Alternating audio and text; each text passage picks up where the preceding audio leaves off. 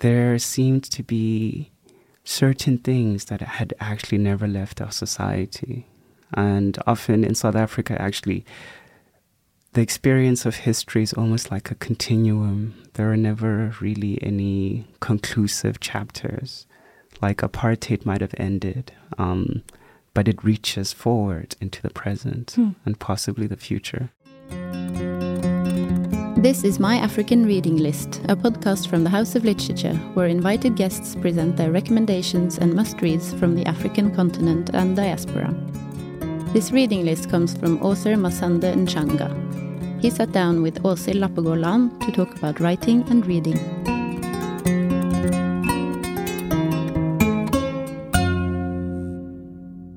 My name is Masande Ntshanga. I'm a writer. I'm an author, a novelist. I write poetry, short stories. I'm also an editor of a literary journal, and I established and run my own independent publishing press. But overall, writer and publisher, I think, summarizes it. But you're also a reader. So what do you most like to read? Yes, I left out being a reader. I'm a lecturer and a reader, which I guess are two things that I think are linked. Because most of my reading is these days material that I share with my students. And I like to read a variety of books. I'm always encouraging them as well to read as widely as possible and to draw from different parts of the world. So I think the last book that I was really enamored with, I suppose, was from a Chilean writer, Benjamin Labadut, who wrote When We Cease to Understand the World. Yeah. What was it with that book that captured you? I really loved the prose and his really imaginative approach to telling history, especially 20th century history in regards to World War II and the technological progress that kind of emanated from that moment and the path it set humankind down, and, you know, the tension between that path and the natural environment, I think, was something that he wrote in a way that was really refreshing. The prose was really muscular, and yeah, I just felt really inspired by the book. What do you mean the prose was muscular? It was very strong, like every sentence was almost indisputable, which is what you are trying to always aim for. I mean, it depends on the type of book you're writing, of course. And because he's writing about a moment that is so familiar, like World War II, and he's trying to stay as close to fact as possible, the real pleasure of the book for me, or the discovery, were these sentences. And they were muscular in the sense that, they weren't creaky, they weren't limp, they were very strong. I could read them over and over again. As you said, you yourself have written short stories, novels, and also poetry in your last publication, Native Life in the Third Millennium. Which is your favorite genre to write in? Or do you have a favorite genre? I think I will always have this attachment to the novel, finally. I think it's the medium in which I'm able to most fully express, I think, how I experience the world and what I've learned about the world and what I want to share about the world. I just think it's a large enough canvas, and it's allowed to be imperfect in a lot of ways, just like life. Short stories will always have a close place, will always be close to me because I think I made my start with short stories, in fact. It was winning a short story prize that enabled me to actually embark on a writing career. So I love them for their mobility. They have to be a little bit tighter than novels, but they're a great way to get started as a young writer, and also to experiment. It was after using a story of mine that won a prize as a kind of canvas to experiment on that I was able to write and complete my first novel. And then lastly, poetry, I think I approach with great reverence. It's almost holy, to me. And I think whenever I am blessed enough with the event of receiving a poem, then I'm grateful. So I think, poetry I revere. Short stories I'm grateful to, and novels I love. So the poems are something that is brought to you or that come to you? Yes, I imagine so. Absolutely. I think the poem in native life I spent years working on, actually, which is surprising because it isn't that long. But if you pay attention to how it's formatted or divided, you'll see that it's in 2 sections, one being 2009 and the other being 2019. So I think poetry is able to distill in such a small space, vast amounts of experience and time. But it has to be the right moment for me. Otherwise, it feels contrived, and it doesn't have that resonance that I look for, even in poetry that I read.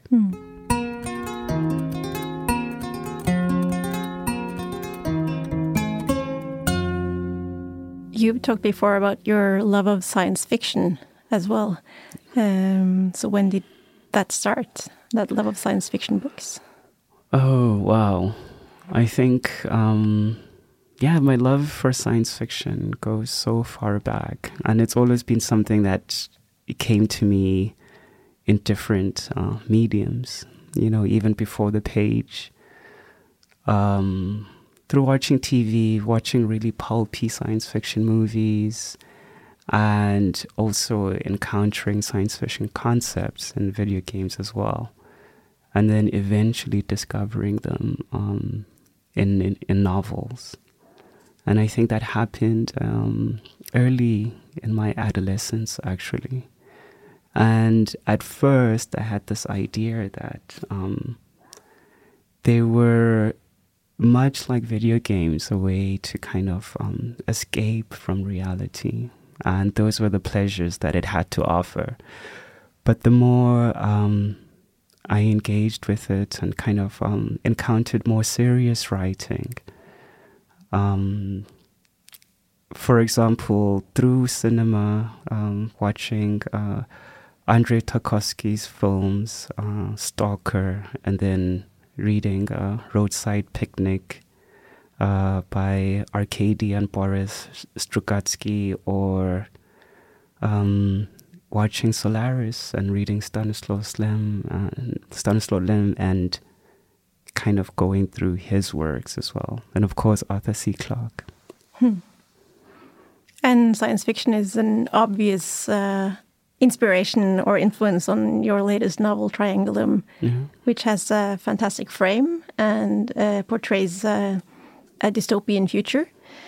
However, I read it as just as much about South Africa's recent past and a story about growing up in that shadow. So was that your intention, or how do you go about writing both historically and futuristically in the same book? I did intend to. I didn't know how it was going to turn out in the end, but I did definitely intend to write about that recent past as well as the present. And then the more I concentrated on those, the future began to kind of emerge from that. And I think I was trying to understand the past first. And then in trying to understand it, I was looking also at its legacies in the present. And there seemed to be certain things that had actually never left our society. And often in South Africa, actually, the experience of history is almost like a continuum. There are never really any conclusive chapters. Like apartheid might have ended, but it reaches forward into the present and possibly the future. So I wanted to understand for myself where the country had been and also where it could possibly go.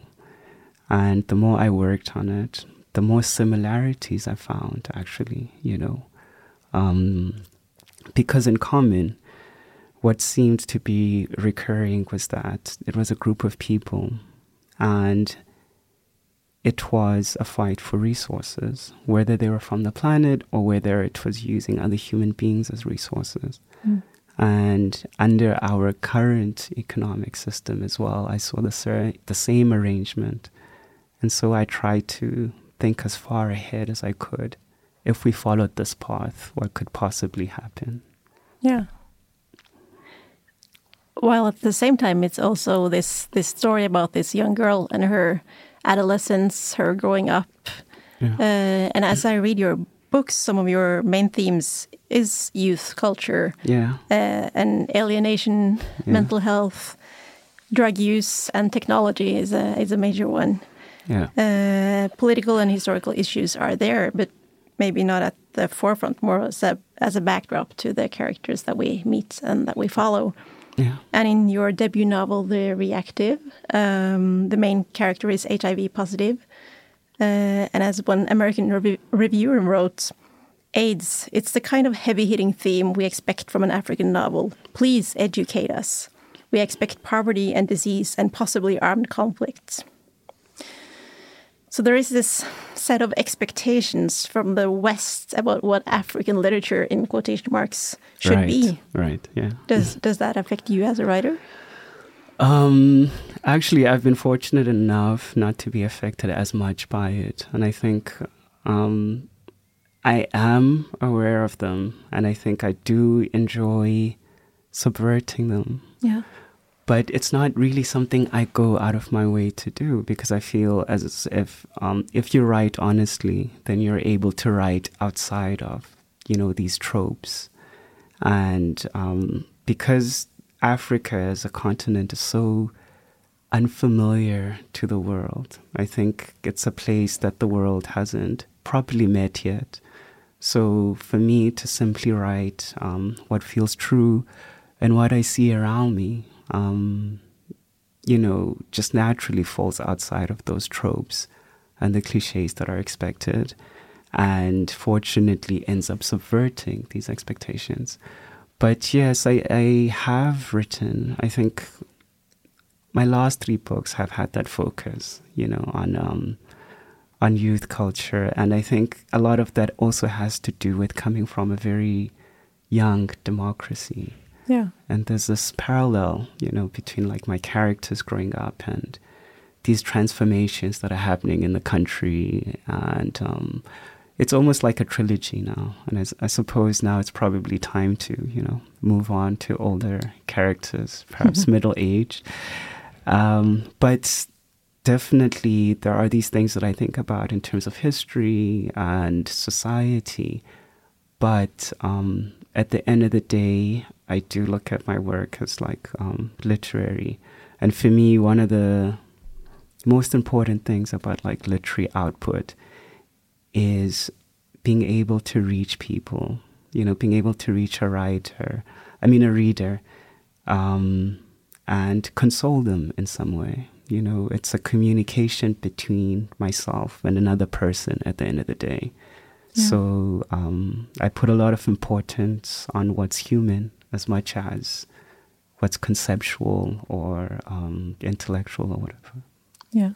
And how has the reception and the response been? Have you met any readers that have been touched? I have, actually. I've been blessed with that. Yeah. There have been quite a number of people who have written to me, really moved by the book. And there's also people who've written to me who've been really kind of intellectually inspired by it, whether it's for academic work or something else that they were working on. And there are also lots of people who've reached out saying that they'd love to see it on screen as an adaptation. And it will be, right? Yes. Triangulum will be a TV series. Yes. I did sign a deal with a Hollywood studio, SK Global. But we'll see. They take years, these things. And it's such a different world, actually, to the literary landscape. It's a lot more cutthroat. But it's exciting just the same. Absolutely. Looking forward to see what comes of it. During the pandemic, as you mentioned, you founded a pop-up publisher, or maybe it's not pop-up, maybe it will be more permanent. Yeah. Model C Media. What was the motivation, and what do you want to do with this?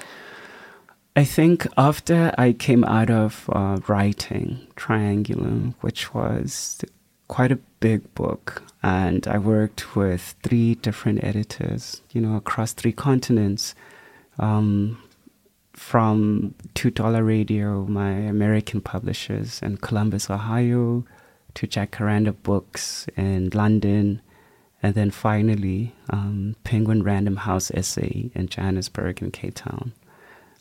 It was a huge book. There were a lot of details in it, and at times, the first draft of it was more than 100,000 words. Oh, wow. Yeah. And I was working with these 3 editors, and of course, each of them brought something different to the book. My American publishers were very adventurous, and they brought this enthusiasm and energy and imagination to the book. And of course, my South African editors kept it as accurate as it possibly could. They're the people that I could refer to about certain things in my research because it covers such a large span of time. And finally, the UK editors kind of came in at the end, and also offered a contribution, I believe, actually. But nonetheless, I found myself at times, almost behaving like a little bit of a tyrant director, because big publishers have production schedules and publishing schedules, and sometimes someone would pick up the book as an editor and only work from a certain perspective when certain things had changed. And I would constantly go back and read the book in its entirety and maybe tell them that on a particular page, the diagram, the triangle is facing the wrong way, or something is wrong with the numbers in the recording sessions, and so all of these tiny details. Yeah. And it became very huge and almost ungainly. But in the end, we pulled it off. So I walked away from that with a desire to experience writing something where I had a lot more control. Yeah. Yeah, it's something which was a lot smaller as well. And with an interest, actually, of seeing whether or not I could take a book from a thought and kind of materialize it on my own through publishing to the point where it entered the cultural landscape, was catalogued, and I think it was rewarding. I learned a lot about publishing, actually. Yeah. And now you've just sent a second book to print. Yes. Yeah. It's growing into its own thing. Really, I'm discovering a lot of interesting, adventurous young writers, and who are willing to collaborate. And for now, it's still a non-profit. We donate all of our proceeds to causes that the writers care about. But as we continue, the business model will evolve, and hopefully it'll grow into something bigger. But yes, we have a new book coming out. I think by the time this podcast comes out, it will be out. All I can reveal for now is the title, and it's called Sketches. And yeah, it's at the printers right now.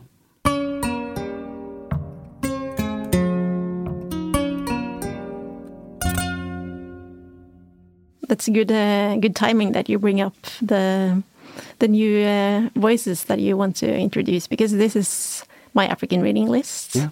And I want to hear what writer or writers that you want to highlight for us. Well, a very interesting question. South Africa has such a great diversity, of writers, and a very varied literary history as well, with people writing from different periods, anti-apartheid writers, post-apartheid writers, and what I would call like contemporary writers. Yeah. And I think to begin with the latter, in contemporary writers, as far as South Africa goes,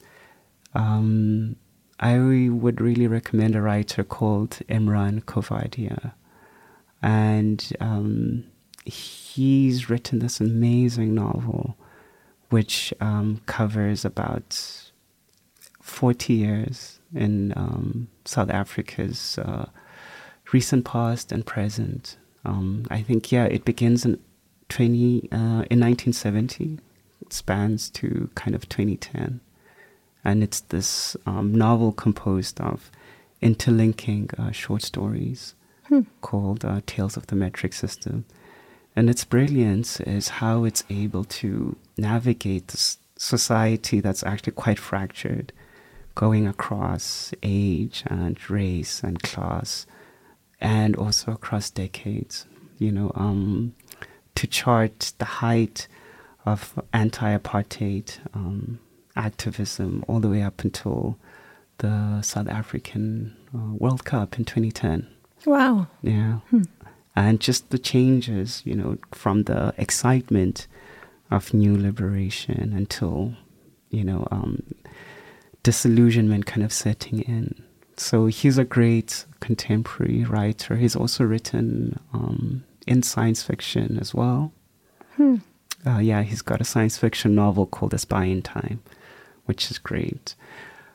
As far as the category before that, post-apartheid literature, I would recommend a writer called K. Selodeka.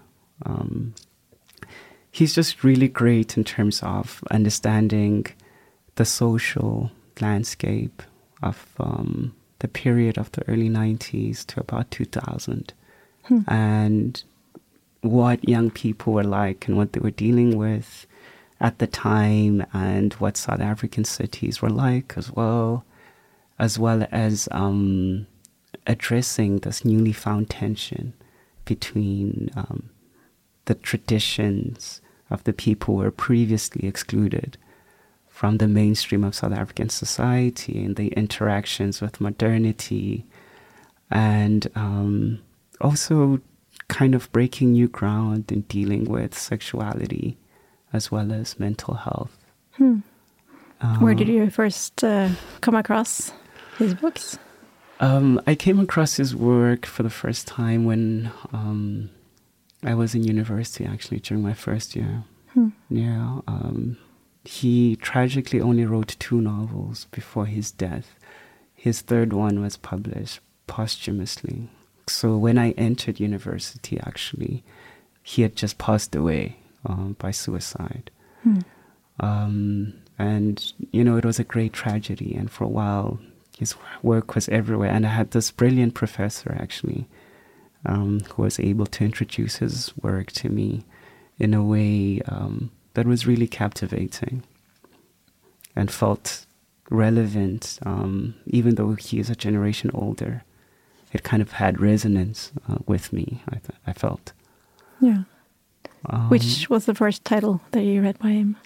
The first title I read by him was a book called The Quiet Violence of Dreams, which is the one that deals mostly, with these issues that I spoke of, with the protagonist who's queer and suffers from mental health issues, which also actually might be spiritual ailments. The book is never really conclusive as to as far as to what's happening with Seppo. But it broke a lot of new ground in terms of writing things that were previously considered taboo in South African literature, for whatever reason. And I think the category of anti-apartheid, I think, that one is so vast. We have an incredible pantheon of writers who agitated against apartheid, and also different eras, I suppose, from the 1950s with the drum writers, all the way to the 70s, I guess, which is when our Nobel Prize winners would start, like Gordimer and Coetzee. Yeah, I think many of our listeners will know Gordimer and Coetzee, maybe Njabula Ndebele. Yes. But I'm sure there are many more that we should discover as well. Yes, exactly. Yeah. And thank you actually for mentioning Njabula Ndebele. I think he would probably take my anti-apartheid favorite. So Njabula Ndebele, Kaisala Deka, and Imran Kovadia in successive eras. I think what was great about Njabula, and he writes about this in his academic work as well, was this concept of the rediscovery of the ordinary. And he was very influenced actually by Dubliners, by James Joyce. So it was interesting how he wrote his first book, Fools and Other Stories, because they were happening within the context of apartheid, but foregrounded, stories of childhood, adolescence, young adulthood, family and relationships. And he believed actually even under oppression, focusing, on what's human and what's seemingly insignificant in times of political turmoil can actually be, an action of protest. Yeah. Would you say he's influenced your own work in some way? Definitely, I would say that concept has absolutely been an influence. It's funny because I always felt like I was drawn naturally to it. And that's what's always surprising, about writers and about humanity is that we aren't that different, even when it's decades apart. And as long as we keep writing and we keep recording this, we'll always discover it, like looking at it. If you look at him as an author and myself, on the surface, it would appear that we have very little in common. But actually, getting into the work, you discover these parallels. Yeah.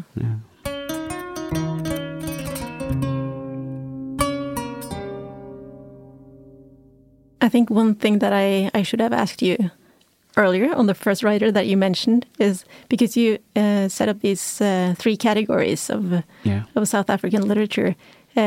What does the contemporary category entail? How would you try and define it? In what way does it differ from post-apartheid writers? To be honest, I'm kind of on a crusade, like a solo crusade with this category, because I found that I felt like it was time, to hang up post-apartheid. And at first I experimented with post-apartheid. But I think we've definitely passed a moment now that's in reaction, to the advent of our first democratic elections. It's been enough time, and we've had major historical kind of events take place since then. For example, the ARV crisis, which ended in 2003. When we had a president who was very close to being an AIDS denialist. Yeah. And it was the first time we experienced as a country this kind of unidirectional authority from our Liberation Party. The population felt we were in crisis and we needed one thing, but the government exercised its power to kind of not listen to the people. And that was a fracture that marked its own historical era. And then after that, of course, we have roads must fall and fees must fall. So we're quite a ways from the 1994 elections. Yeah. Yeah. And we're responding to a different society, I feel, by now. Yeah. So you would say that these writers write about different topics, either about the society that you live in today, or other issues that are not necessarily as connected to the apartheid history? Yeah, definitely. I think a lot of it also is introducing new discourse that didn't exist in post-apartheid literature.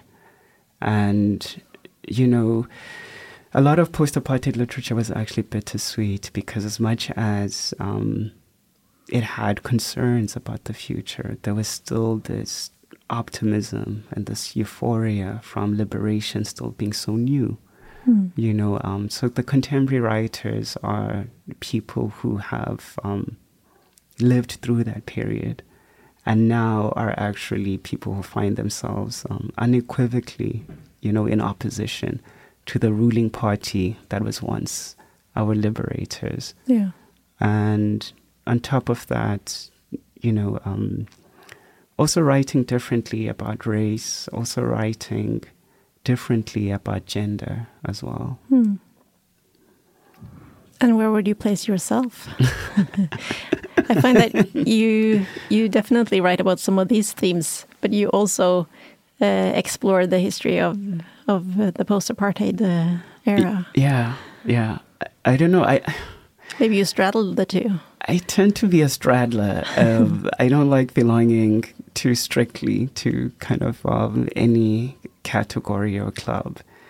And I remember taking it, for example, someone else who might have felt as I did was a person who might have, and this was a popular sentiment that, we're tired of writing about apartheid, and that writing about apartheid is something that's been overdone and there's nothing new to say about it. And I remember coming across this sentiment at some point and disagreeing very, very strongly. On the other hand, I understood what they meant, and the problem is how we write about apartheid. But I'm someone who's very much interested in every aspect of our literary history and our country's history, as well as maybe, more work about the future as well. So I think I would, I could fit into the contemporary, but with a caveat that I write across subjects and across genres. Yeah. Masande, thank you for being part of My African Reading List. Thank you so much for having me. That was lovely. Thank you. You've listened to My African Reading List. The complete reading list can be found in our show notes. This episode was edited by the House of Literature. Music by Ibu Sisuku.